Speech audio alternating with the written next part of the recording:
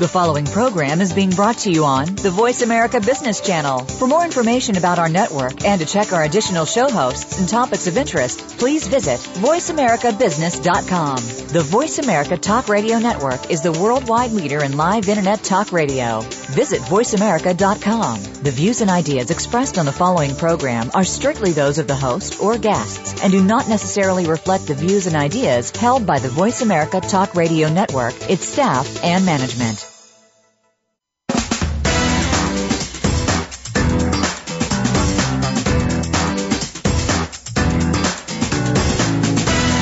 Welcome to the most nutritious hour of business talk all week. This is Coffee Break with Game Changers, presented by SAP. The best-run businesses run SAP.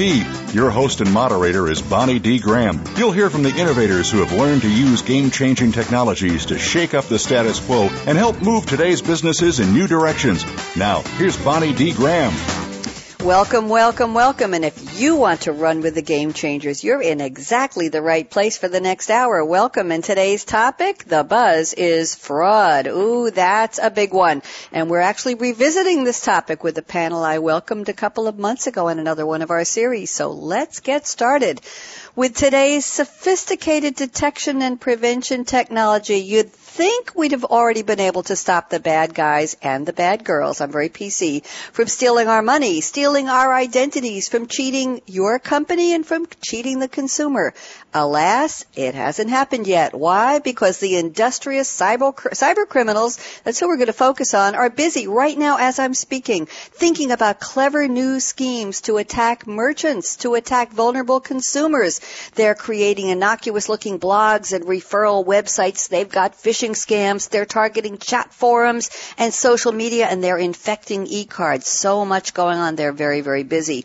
Quick comment from one of my guests today, Michael Lortz at SAP, notes that fraud requires motive, opportunity, and rationalization, but he adds none of these can be proven by technology or ferreted out, I might add. So the bottom line, your organization cannot afford to not be vigilant, cannot afford to not make yourself resistant to the risk of corporate fraud. That's where we're going to focus today. I have a panel of experts who have already been on this topic. I know they're great. They have all kinds of expertise and points of view and years of working in this area. And unfortunately, they're still working in this area because it is not going away. So let's get started. First up on the panelist list today is Prakash Santana.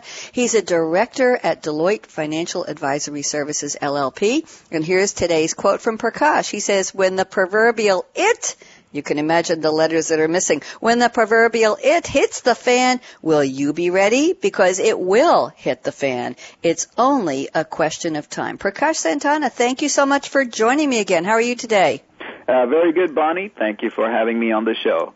Wonderful. Interesting quote. You made me almost say a bad word there, so talk to me. It's only a question of time. Is it happening right this very second? Let's get started, Prakash. Yes, indeed.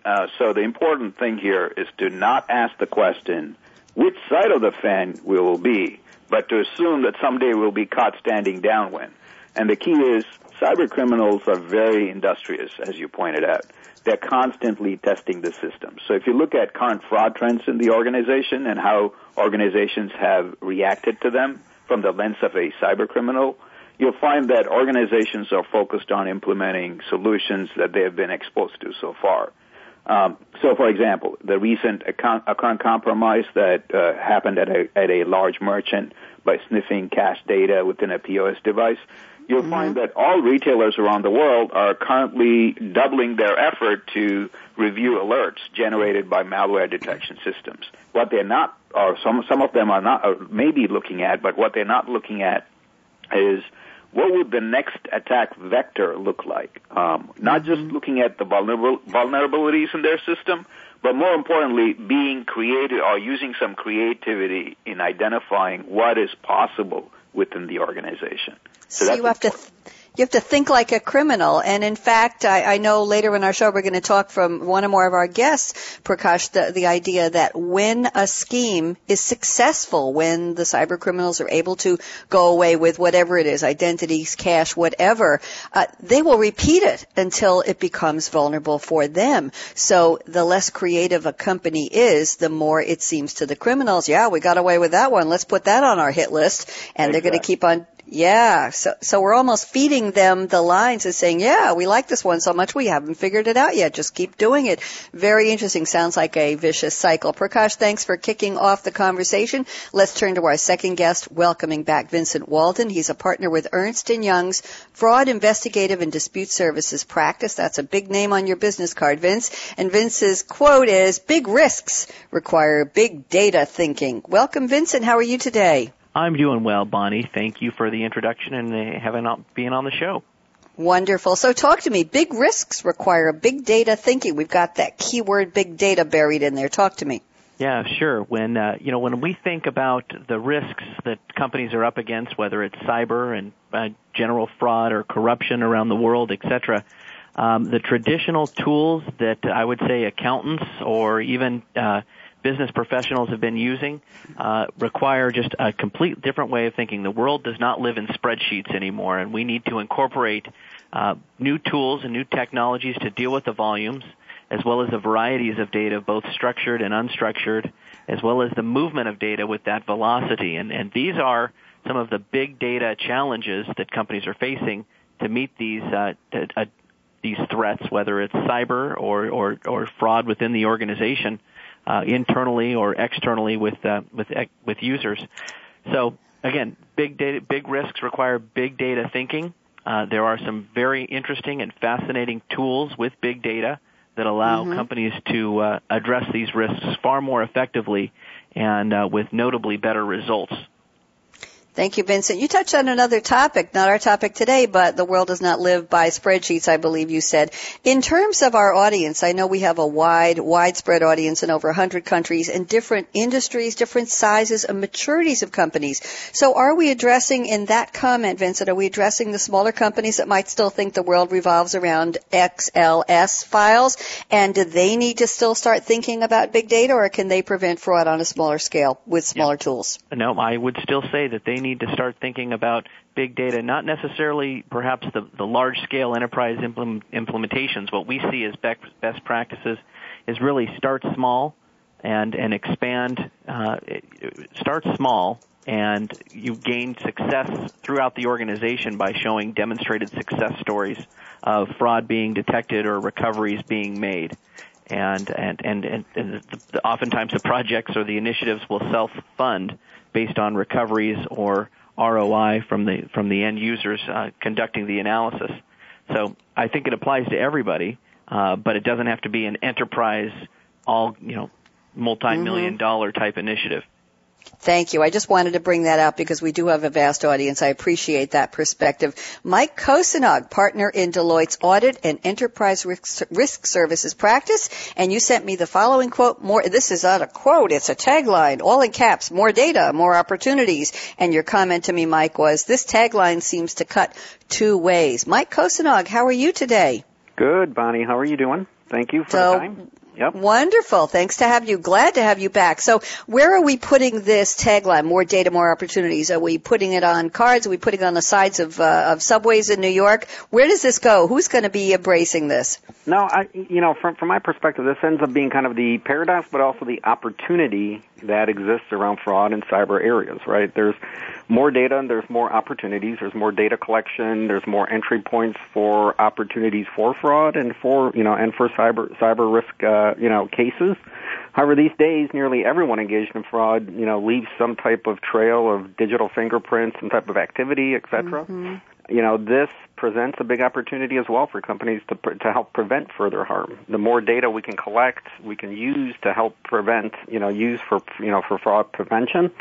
We can take advantage of new tools and technologies to harness the data, get in front of fraud, and potentially even before it unfolds. It's a different world. Fraud analytics, I think, has been touched on here with a lot of the rich data available, is a great way to get ahead of it. And again, we've talked about this in the past. This is all part of an overall approach you want to have around fraud that, addresses people, process, technology. Also, a way to really address kind of being secure, being vigilant, and being resilient when it comes to fraud.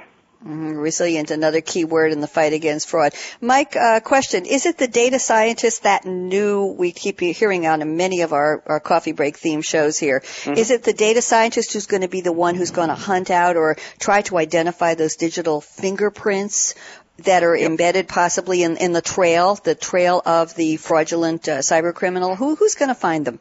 Yeah, it certainly is. We're seeing a lot of we're seeing a lot of companies look for data scientists, data analysts. That market is really increasingly a fight for talent in finding the right individuals who have the skill sets really to address fraud in the forensic areas that are required. I mean, there's cases of some of these recent breaches we see in retail that the tools and technology were there, but you also need the people and the process behind it. And in exactly. some cases, I think you had, that you had that lacking specifically.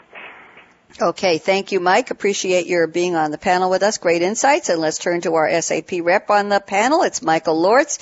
He is SAP's Global Governance, Risk, and Compliance Product Marketing Team Lead. Michael sent me the following quote: "The data doesn't lie." Or does it? Michael Lortz, welcome back. How are you today? I'm great, Bonnie. Good morning.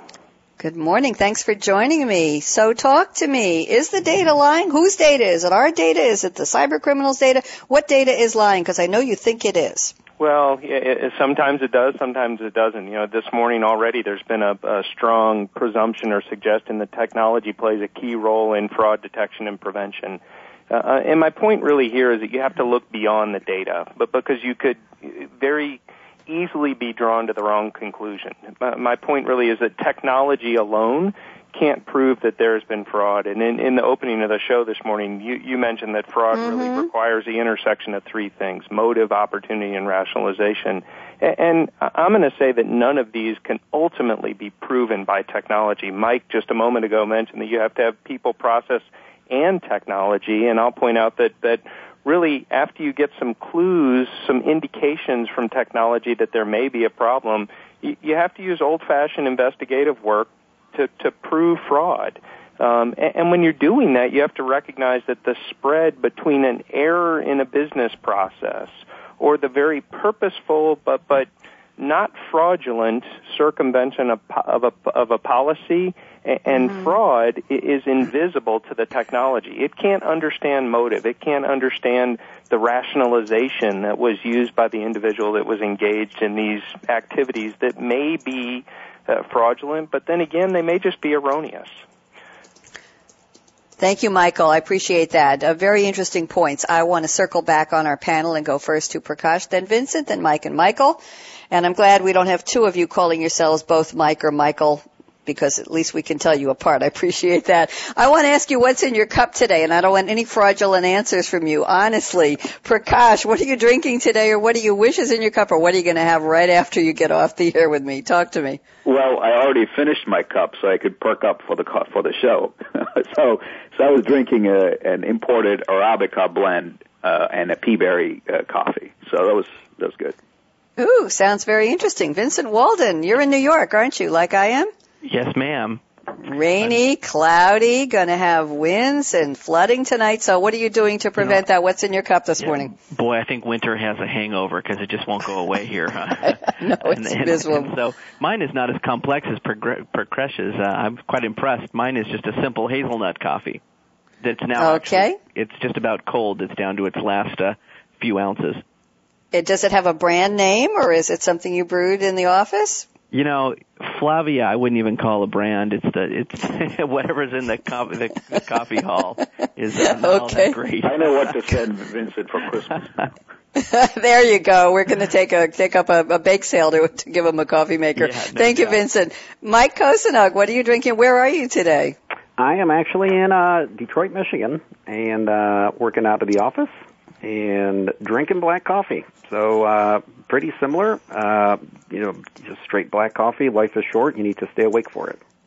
I like that very much. Michael Lawrence, you have a good story for me? What are you drinking? Where are you today, Michael? I am in Atlanta, Georgia, in the home office, and I have, as I do most days, brewed up a nice little pot of Stash Earl Grey tea, and I've got just a little bit of honey in that. Oh, very nice. Earl Grey with honey. That sounds very, very charming. What's the weather down there in Atlanta? Just a quick check with you. Well, I think we got what's headed your way. I think if we rewind a day, it's what you should expect later today. It's just a little bit overcast and should be clearing out. Okay, well, they're predicting heavy winds and flooding rains for us tonight, so I think we're getting up something moving from the west and a little bit from you. But thank you for the optimism there. Guess what? We're talking about fraud today. Our topic is fakes, frauds, and scams. Who's winning? Let's see if the software we're talking about today can help your company win against the cyber criminals. My guests today are Prakash Santana at Deloitte, Vincent Walden at Ernst & Young, Mike Kosenog also at Deloitte, and Michael Lawrence at SAP. I'm Bonnie D. Graham. You're listening to us live here. It's Wednesday, April 30th. Really? Is April really over after today? Coffee Break with Game Changers presented by SAP. We're going to go on a break, just a quick one. When we come back, it'll be time for our Marathon Roundtable.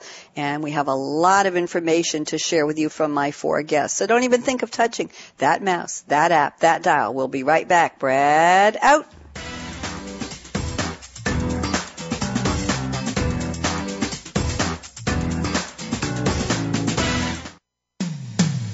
When it comes to business, you'll find the experts here. Voice America Business Network. The time for enterprise mobility is now, according to IDC. By 2013, over 1.19 billion workers worldwide will be using mobile technology, comprising 34.9% of the workforce. The impact of mobility on business is clear. Increasing numbers of business users are expected to handle critical tasks and decision-making in real time, no matter where they are. SAP and Sybase, an SAP company, offer mobile applications and underlying infrastructure with integration to SAP systems for secure access to business processes anytime, anywhere, and on any device. www.sap.com. When it comes to business, you'll find the experts here. Voice America Business Network.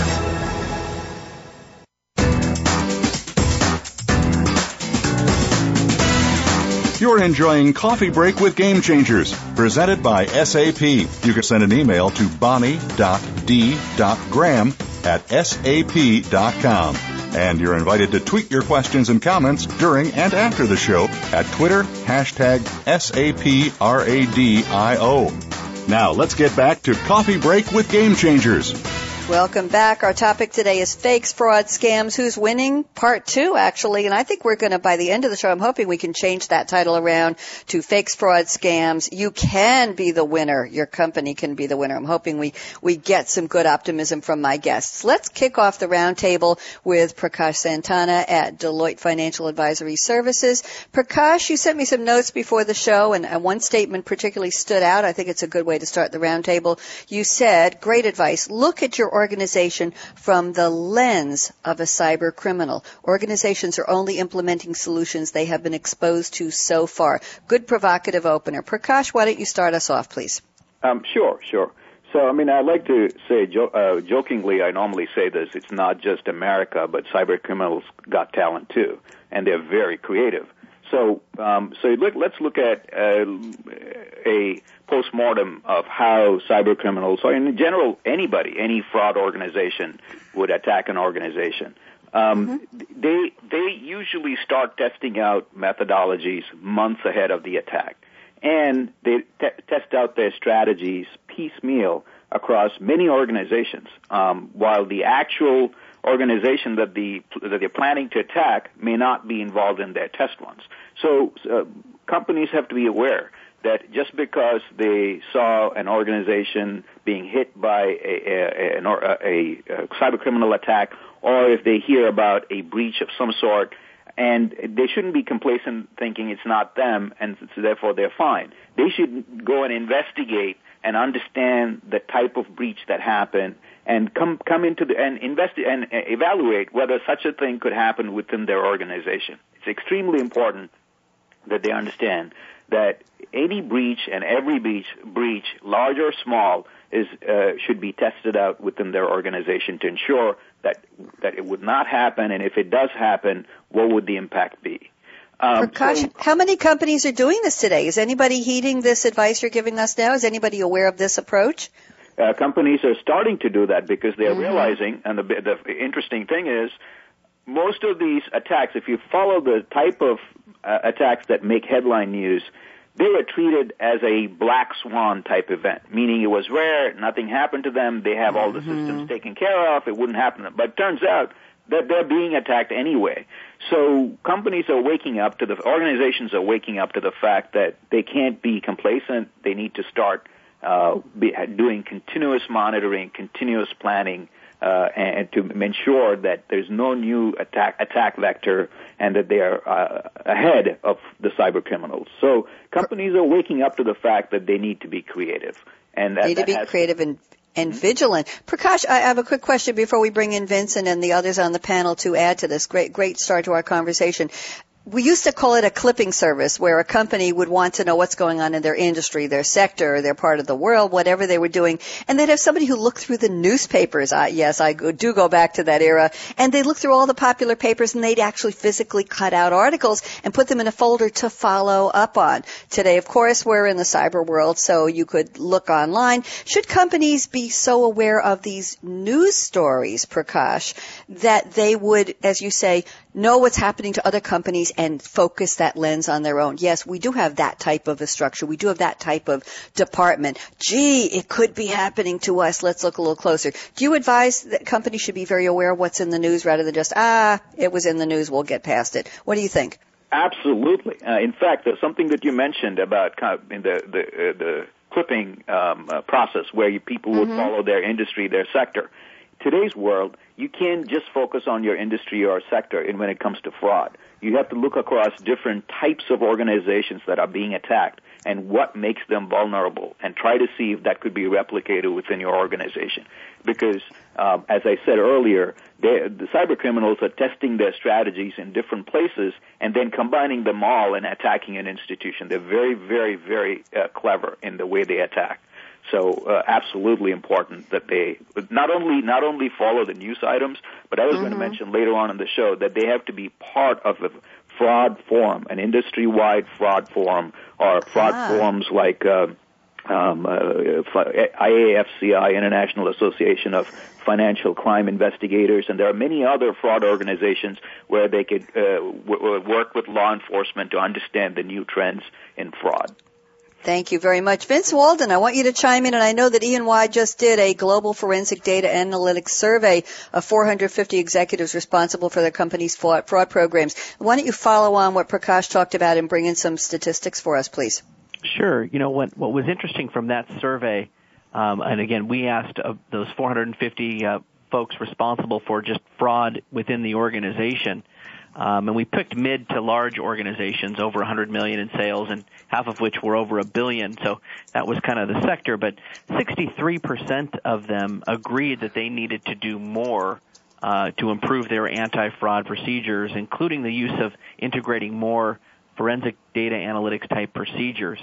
But what was interesting, Bonnie, is this is where that earlier comment on getting beyond the spreadsheets. While most everybody had a program, and their perceived risks, of which cyber was one of them, was well aligned with their analytics program, it was really shocking to think that the data volumes that they were currently analyzing were still based on a statistical sample or random type sampling as opposed to 100% of the data. In fact, the survey found that 71% of those companies over $1 billion, those folks looking for fraud within those organizations, they were still working with data sets of 1 million records or less. I mean, so they weren't getting a full representative sample of the transactions or the interactions going on with those organizations. So what it left me to think was there's still a lot of opportunity to improve or at least to reevaluate what you're currently monitoring. Okay, good. Thank you very much. Appreciate the numbers. Good survey. Sure. Mike Kosenog at Deloitte, what do you think?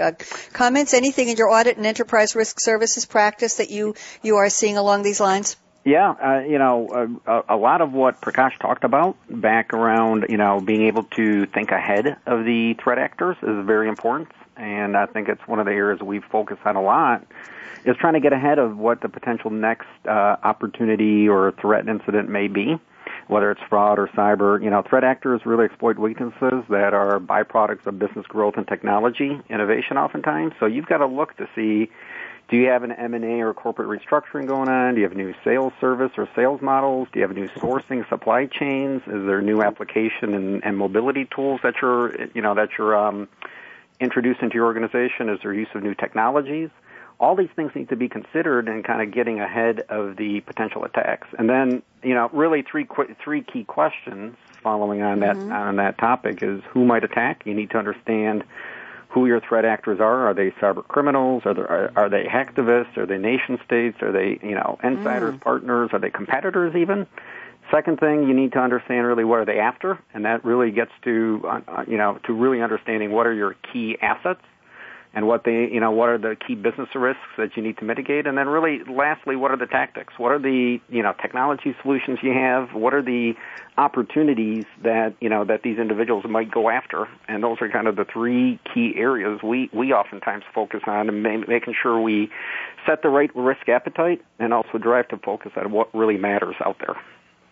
Sounds like a very big job. Do companies have departments now that focus on fraud? And how big does your company need to be to say we need a fraud investigator, and we need a team, and we need data scientists, and we need creative people who have great knowledge of big data and how to mine the data coming fresh out of college? We need to actually have a department of fraud detection. Is that in existence yet, or is this something slowly coming where companies are faced with, we do need dedicated people? Mike, quickly, what do you think? Yeah, no, we've actually done some research and surveying, at least on the employee fraud area, and we're definitely seeing that fraud technology itself is growing faster than the regular kind of fraud market overall.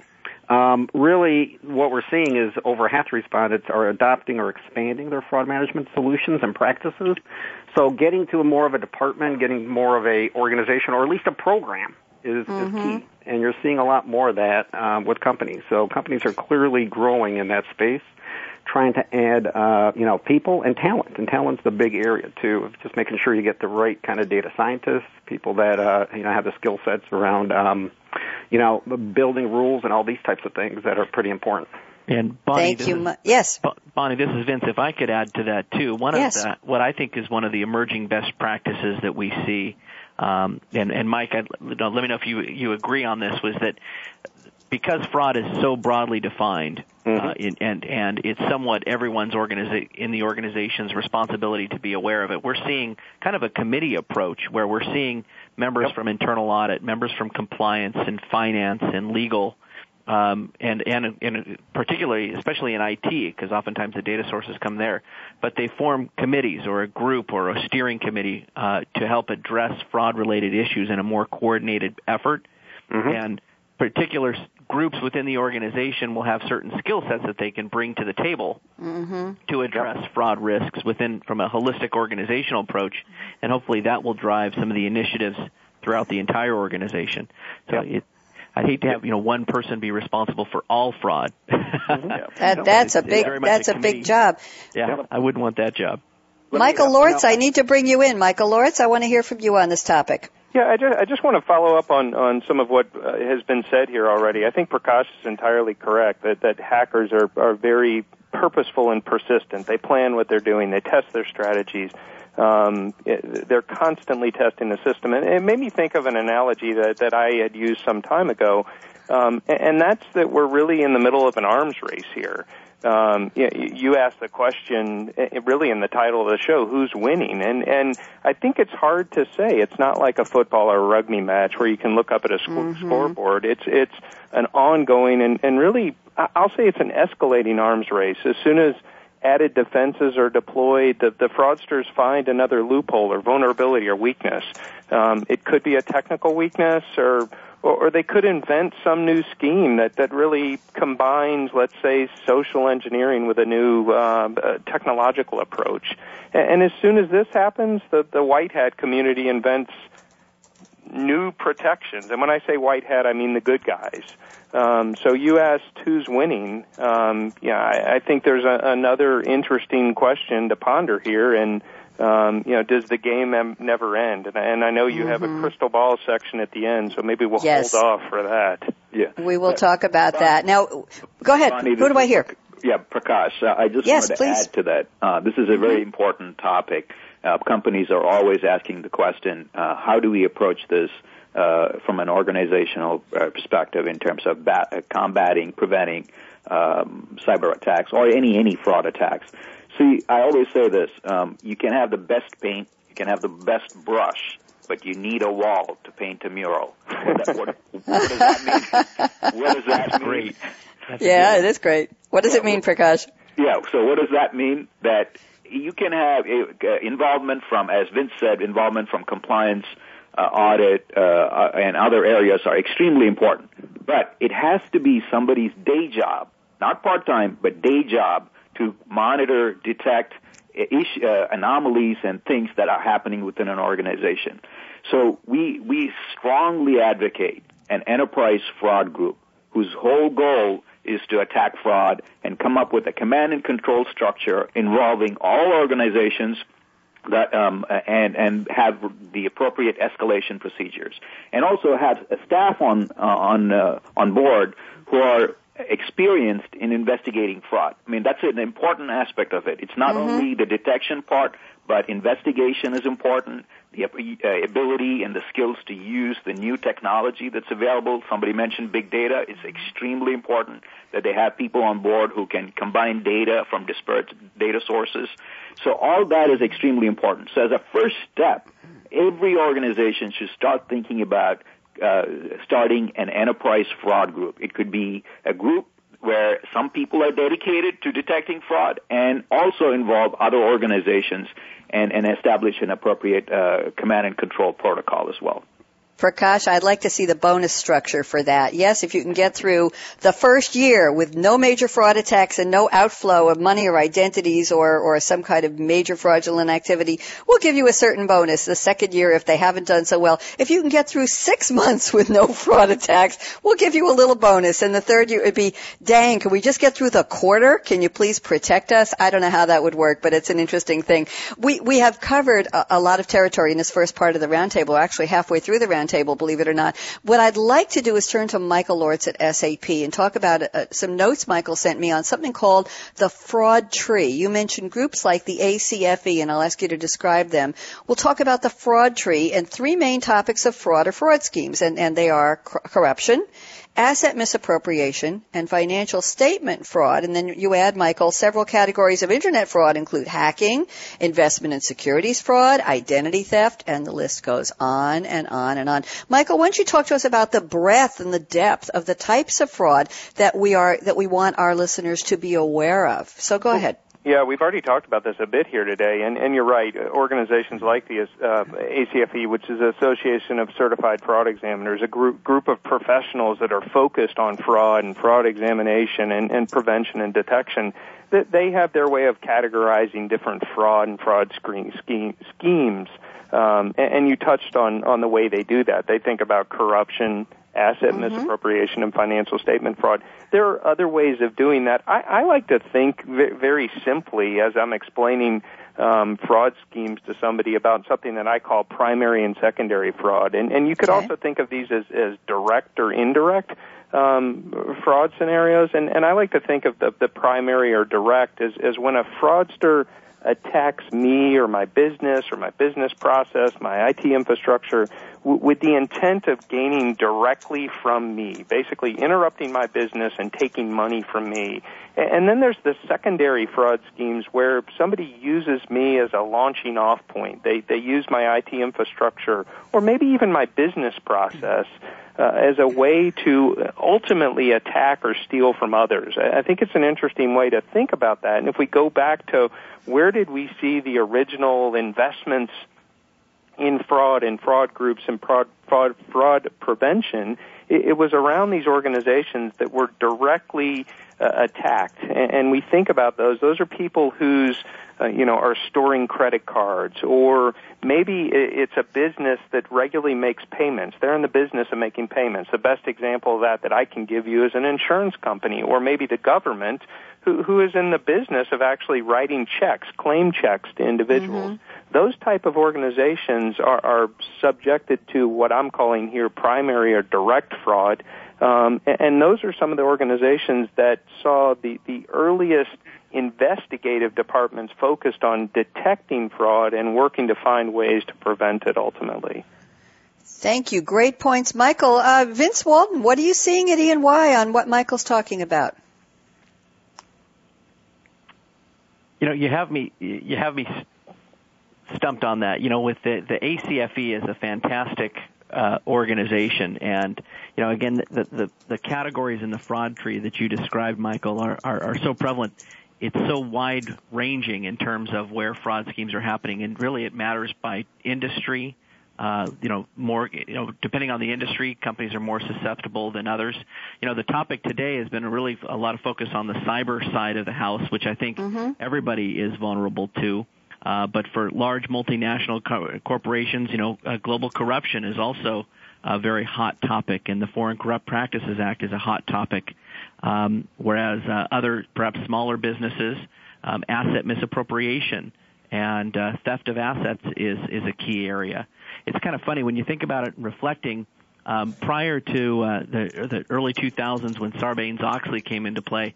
Financial misstatement was a very hot topic, and you go back and think about the days of Enron and WorldCom and those kind of things, where cooking the books was a hot topic, and we still see those things happening, but it's to a much lesser degree, I think, nowadays post Sarbanes-Oxley. So that had a big curving effect. In reflecting on that, though, Bonnie, you asked originally in our discussions previously, are the bad guys winning? Yes. And I spent some time thinking about that, and I don't know if they're winning because I've seen some improvements, but they're always going to be there. And I think about a lot around bribery and corruption. In fact, the keynote speaker at the ACFE in the Association of Certified Fraud Examiners, he's on the cover of this month's Fraud magazine, and his name is Dr. Peter Egan, who was the chair of the Transparency International, which has a huge impact on raising awareness on global corruption. And he was talking about in his article the fact that in the 90s, it was actually most of the European countries, it was a tax deduction. Bribery expenses were a tax deduction. Really? Yeah, you think about that. Back in the days, it was the norm to pay bribes. And nowadays, and through the work of just government activities, regulatory actions, and organizations like Transparency International, it was just a fascinating article. You think about how much has changed since then. And, both in the 2000s and now in the 2010 decade, it just sounds totally unreasonable. But that was the norm back in the 90s. So, the bad guys still might be winning in some cases, but I think that the tone has changed. And as we look at cyber now, that is something that the bad guys are really taking advantage of. And I think we're going to see more technology, more regulatory responses and stuff to address that. I know that was kind of winded, but that's my 2 cents. Vince, no, Michael here. Go ahead. You mentioned the fact that bribery and corruption maybe have been rooted out of I'll call them developed economies. I recently, as last year, was speaking in a country that I won't necessarily name here over in Asia. And was talking about bribery and corruption and the fact that so much had been done in certain parts of the world. And a gentleman approached me at the end of my presentation and told me that in his country, I was very much wrong. That bribery and really corruption, I'll say, more so than bribery, I guess, grease the wheels of commerce in many ways, and it is an expected practice. So it's interesting that we've seen development, but maybe not in every corner of the world. True. Interesting. Prakash, anything on this, or Mike Kosinag before we go in a slightly different direction? We got about 6 minutes left before break. Either one of you want to chime in here?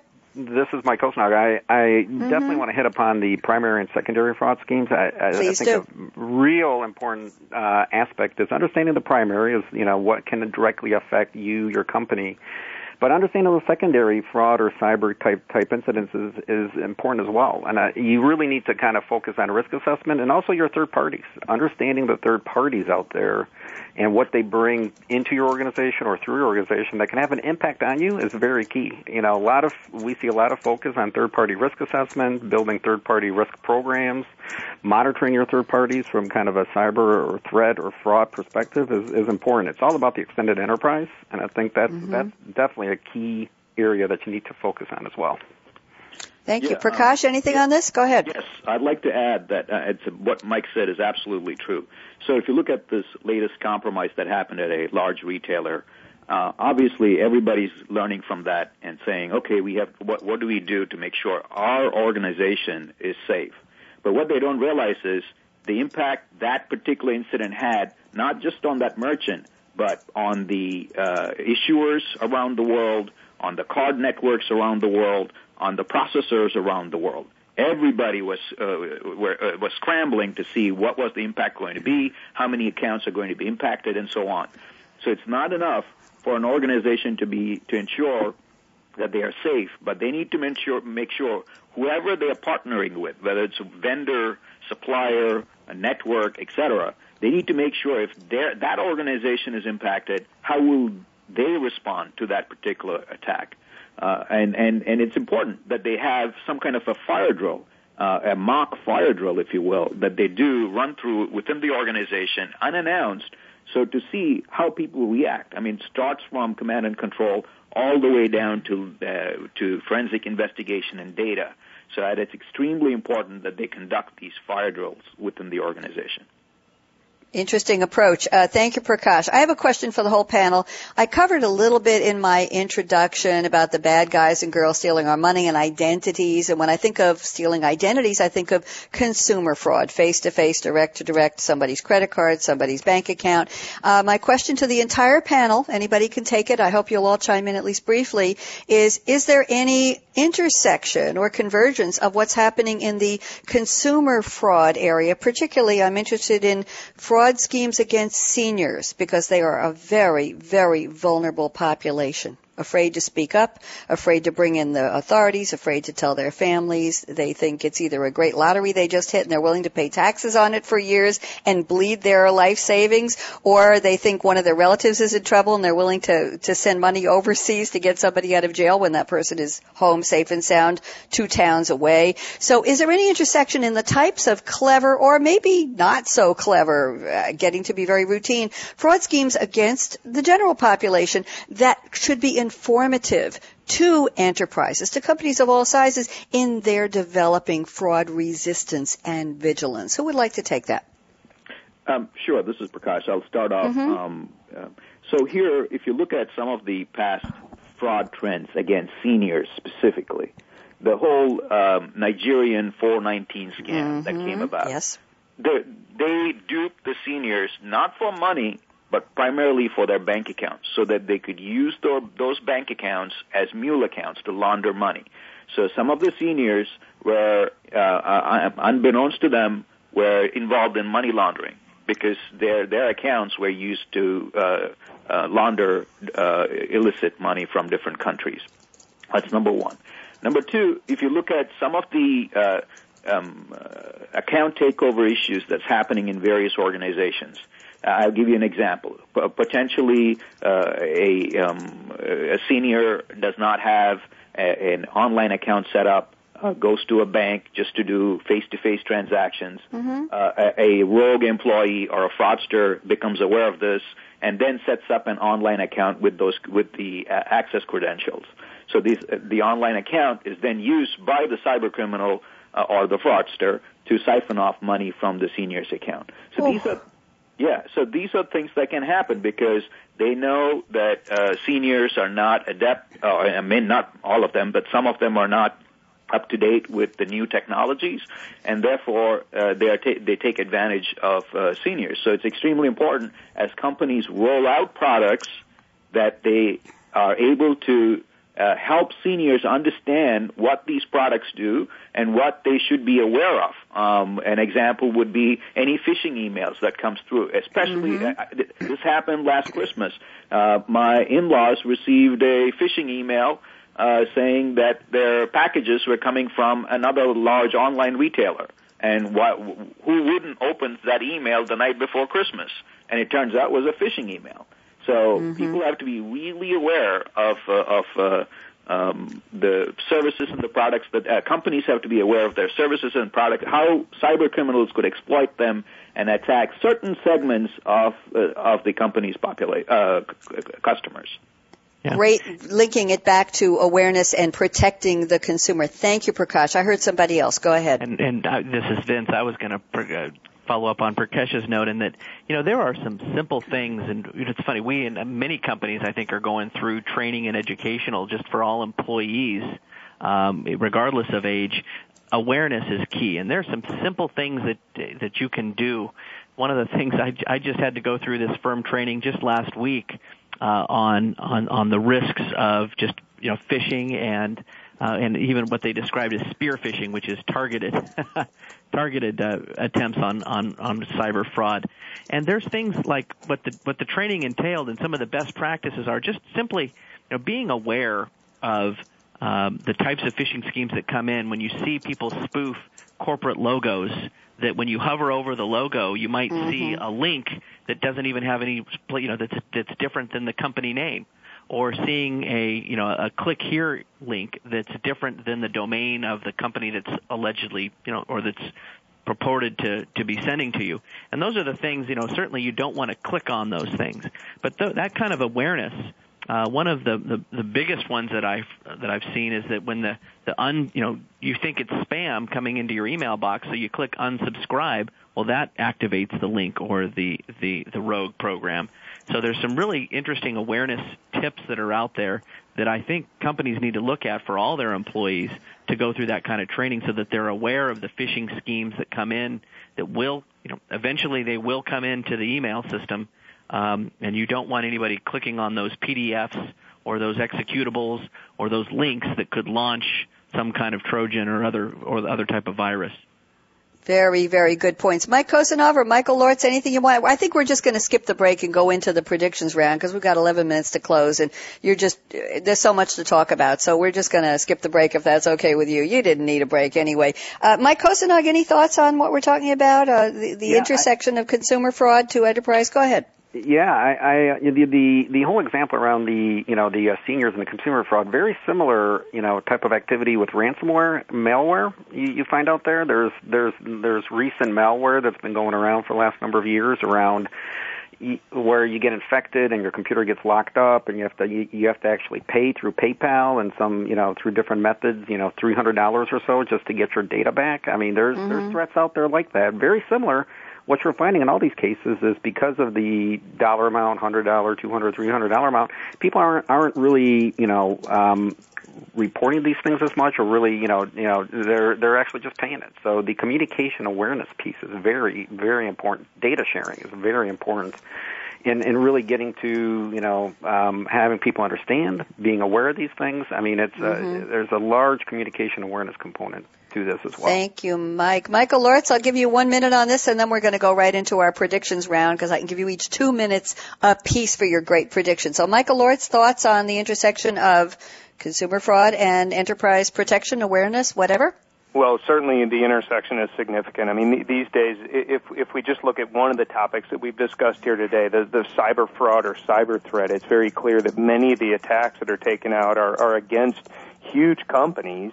But ultimately, what the fraudsters are trying to get to is our personal details, our credit card numbers, our bank account numbers. So the overlap is incredible. And if we just look at the most, highly touted or highly publicized case most recently, this thing called Heartbleed, this is all about launching an attack against corporations that have a huge online presence and use this thing called SSL that we all use to secure the traffic over the internet.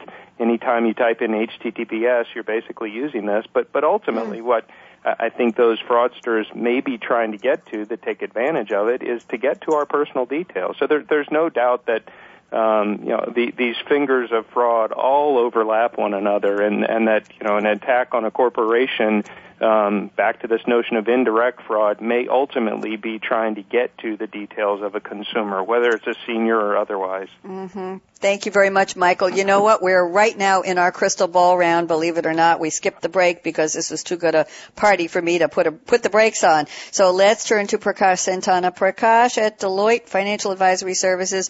Why don't you we have 8 minutes to close. I need a minute. So why don't you give me about a 90-second predictions? If we met 5 years from today, or if you love the idea that hindsight's 20/20, Prakash, you want to go 6 years, would we have anything more optimistic to say in terms of corporations getting their arms around fraud prevention, protection, resiliency, resistance, you name it? Talk to me. What do you see down the pike?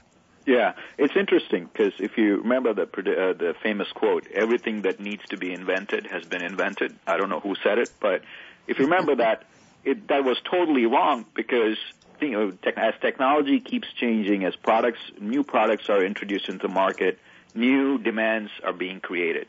So the same exact analogy is true for fraudsters. As we change, as the world changes, as new technology is being introduced into the market, as new products are being introduced into the market, there'll be more opportunities or newer opportunities for cyber criminals to attack consumers or organizations. So as a result, we'll be playing catch up, and that's my prediction. We'll always be playing catch up. Thank you, and I have trivia for you. Charles H. Duell, D-U-E-L-L, was commissioner of the U.S. Patent Office in 1899. His most famous attributed utterance is, quote, "Everything that can be invented has been invented." Most patent attorneys have also heard that the quote is apocryphal, so we'll leave it to the trivia people to decide if it's true or not. Thank you, Prakash. I just wanted you to know I'm paying attention. Vince Walden, Ernst & Young's Fraud Investigative and Dispute Services Practice. Predictions, Vince. Go ahead.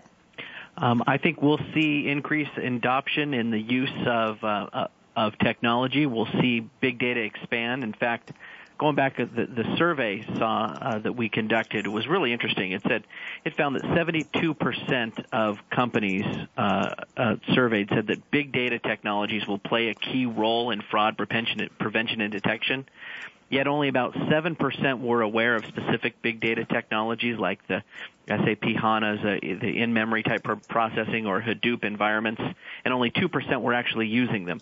So there's a big gap of expectations versus actual use. And I think in the prediction over the next 1 to 5 years, I think we'll see a lot more big data, which I think we'll stop calling it big data and it will just be the norm. So that's my prediction.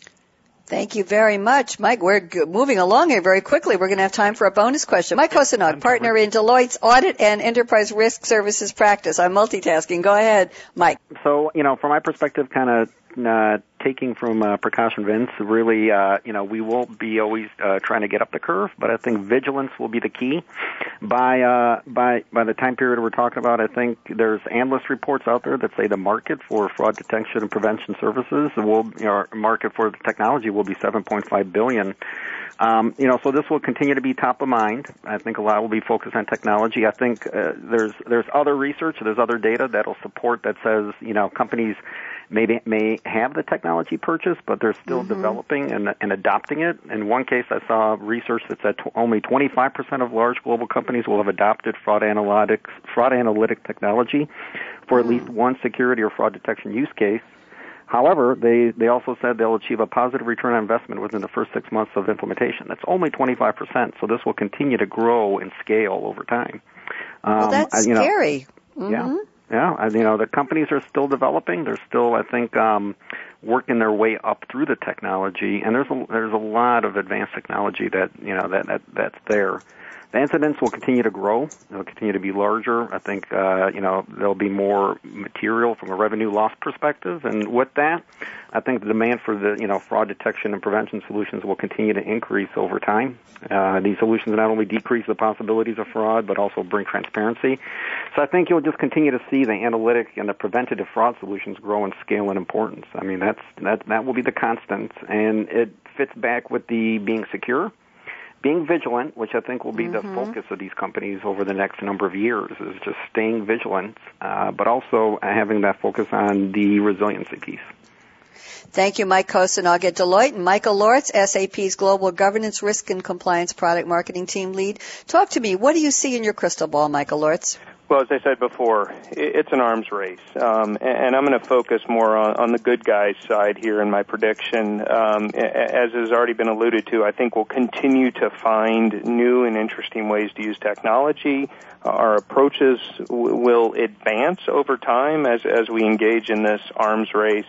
We'll know more about what the fraudsters are doing, but I do think that we will be able to take advantage of technology to look for more and more indications of suspicious activity that may indeed be fraudulent. What we see already happening, I think will happen some more, and we will see companies, especially as it relates to their business processes and this notion of direct fraud against me, my company, and my business processes. We will see a census-based approach, and by that I mean people will start to, if they haven't already, start looking at every single transaction as opposed to just looking at a sample of those transactions. You asked early on who's winning. I said it was a fraud race. It was an arms race. I think the other really interesting question to ponder here is, does it ever end? And as I said, we'll further the technology, find new ways to use technology. But the answer to that question is, does it ever end, is really yes, but only when we entirely get rid of money or we get rid of people. So I think that it will continue to escalate, and we will see this going on and on. Thank you very much. Michael Lortz, I have a quick question for you, and anybody can chime in, but with just a 10-second answer. What would your advice be to new companies, the products of what we call our serial entrepreneurs who got startups that are starting with a small, lean, mean team who say, there's nobody here. We trust everybody. Nobody would do any internal fraud. We're going to get trusted consultants to come in. We're immune to fraud because we're starting with good ethics and good values and a good core team. Are they subject to fraud, and what would your one sentence of advice be, Michael Lortz, how they can make sure it doesn't happen to them? Well, I've seen exactly that, even in larger companies. My point would be that, yes, you're absolutely subjected to fraud, whether it's occupational fraud or third-party fraud from the outside. You absolutely are subjected to it. Thank you. You know what? We are out of time. But you know what? I'm talking to Michael Lortz in a couple days about bringing this topic back on Coffee Break. So we're going to have Prakash and Mike and Vincent at the top of our guest list. So save those thoughts, gentlemen. Guess what? It's time for Bonnie's Predictions. Tomorrow is Thursday. It's the future of business with Game Changers, 7 a.m. Pacific.